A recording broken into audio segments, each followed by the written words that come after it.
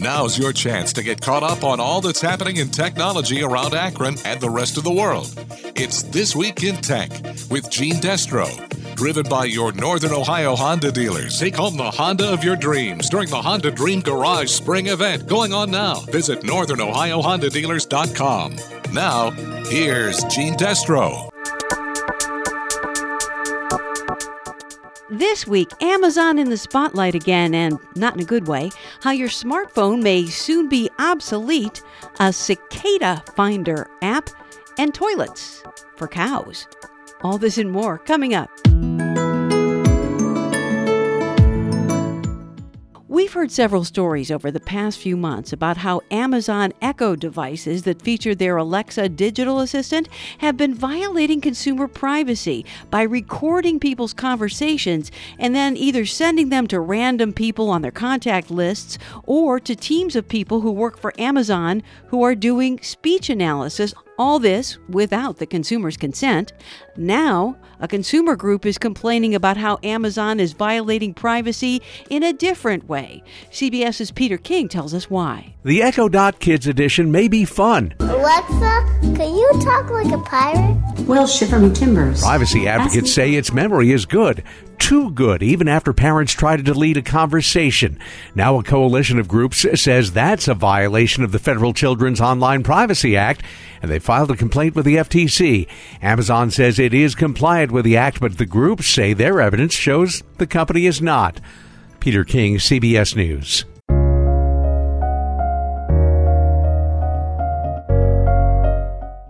And speaking of Amazon, would you let them deliver packages directly to your car? Apparently, car makers think you would. Jeff Gilbert has the story. Ford joining other car makers that allow Amazon to deliver packages securely to your parked vehicle. People are looking to say, hey, I'm at work for, if you're lucky, 8 hours a day, sometimes more. How can I take advantage of my car being parked in one location for that many hours during the day? Ford's Lauren Kennedy says this uses their modem-connected Ford Pass, and they're looking to expand this to other things, like on-demand car washes. I think it's growing all the time. I think we're really just starting to see the very beginning of what's possible. Car makers are moving more into the connected services field. With the Car Chronicles, I'm Jeff Gilbert, CBS News.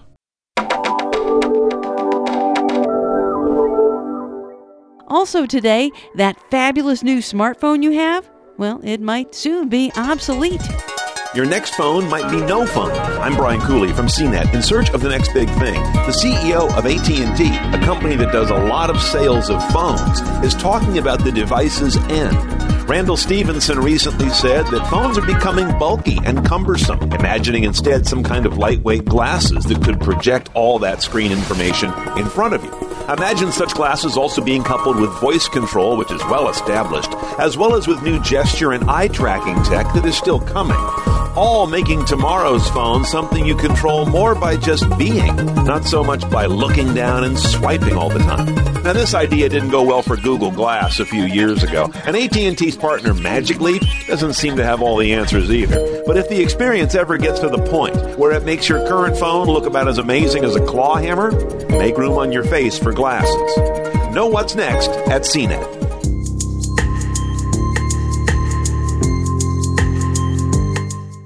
And after all these stories about exciting new cutting-edge technology, we have a story about people who are providing the most basic of all modern technology, electricity, to people right here in the U.S. who don't have it yet.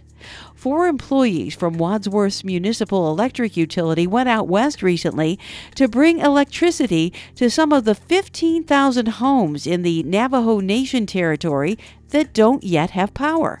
Wadsworth Public Service Director Robert Patrick tells us what they did. Install electric poles and to run lines to each pole, and then ultimately to connect to homes.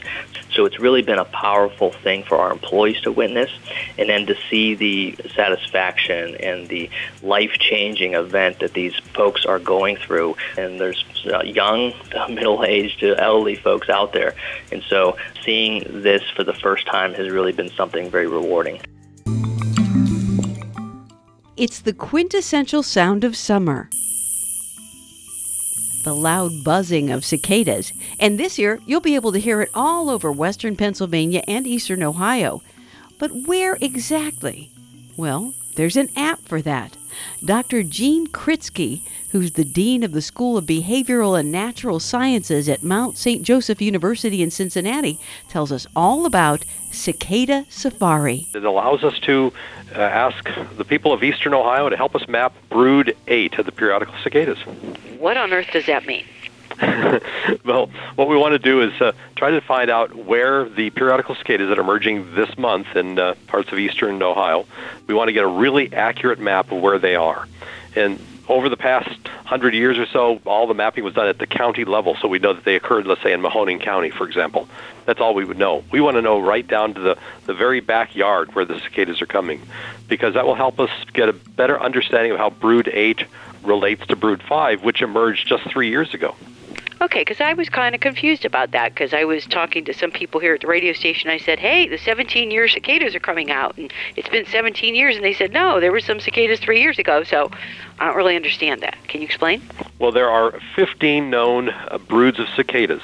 There are 12 17-year cicada broods, and there are 3 13-year cicada broods. And what we had in 2016 was Brood 5, emerging over the entire eastern half of Ohio. This year is Brood 8, and that'll occur in about 13 counties in eastern Ohio. And in 2021 is the big Brood 10, which is one of the largest 17-year cicada broods. That'll occur over southwestern Ohio, but also in Washington, D.C., Philadelphia, parts of Maryland, Ohio, Indiana, Kentucky. It's a large brood. So a brood of cicadas is like a pod of whales? Well, a brood is like a year class. Like this year we have the graduating class of 2019. So what do people need to know about cicadas other than that they're loud? Well, periodical cicadas are bugs of history. They're essentially, each brood is a once-in-a-generation event every 17 years, and they don't cause any diseases. They're not going to carry away your pets or your children, but it's a wonder of nature when you get the chance to see a immature cicada crawl out of the ground and up a tree and watch it slowly transform into the adult cicada. It's just an amazing event to see. And then when they come out in big numbers and start singing, and then it's an amazing thing to hear. And that behavior that lasts about 4 weeks, and then they're all gone. So what does the singing signify? Are they love songs? Are they trying to mate? Is that what's going on? Well, only the male periodical cicadas sing. They form with what we call a chorusing center in a tree. All these males will gather in a tree and they start singing, and the females do not sing. They respond to the male call by flicking their wings at a certain point in the call. And sometimes if you're in a chorusing area, you'll hear the chorusing getting really loud, and then it drops in intensity and it gets loud again. What's going on in those events is that if a male has been unsuccessful at attracting a female after a few calls, he'll fly to a neighboring tree, and that's when all the intensity drops. If a male has been successful in attracting a female, he'll shift his mating call into another slightly different variation, and then he starts a third call during the mating process. Okay, so this is a vocal Tinder for cicadas. It's if you want to use an analogy, it's like a giant cicada singles bar. That's great. So tell me how the app works. The app is something that is very easy to use. People just have to go to the App Store at Apple or the Google Play, and you can download the app and create an account and then go out into your neighborhoods and look for cicadas. If you see an empty shell, photograph it, and then submit the photograph. We will then have specialists will look at the photograph, and if it's verified as a cicada, it'll go on our map immediately. And it's that easy. And we're able to do this with this kind of technology because the photograph is like a voucher specimen of what people are recording. And then the photograph also includes things like date, longitude, and latitude, which will give us a much more precise about where the periodical cicadas are emerging. And finally, toilets for cows. Really? Jim Chenevey tells us why. It's a prime contributor toward global warming, a greenhouse gas that has thus far been very difficult to regulate. But there's a move on now to better control cow emissions. Don't laugh. According to a report from the United Nations, the Earth's 1.5 billion cattle create more air pollution than cars and are responsible for 18% of all greenhouse gas emissions. Well, now a Dutch inventor has put forth a partial solution, a cow toilet. Hank Hankscamp says the average cow produces about 5 gallons of urine a day, and it's this urine and the resulting ammonia emissions that contribute to air pollution.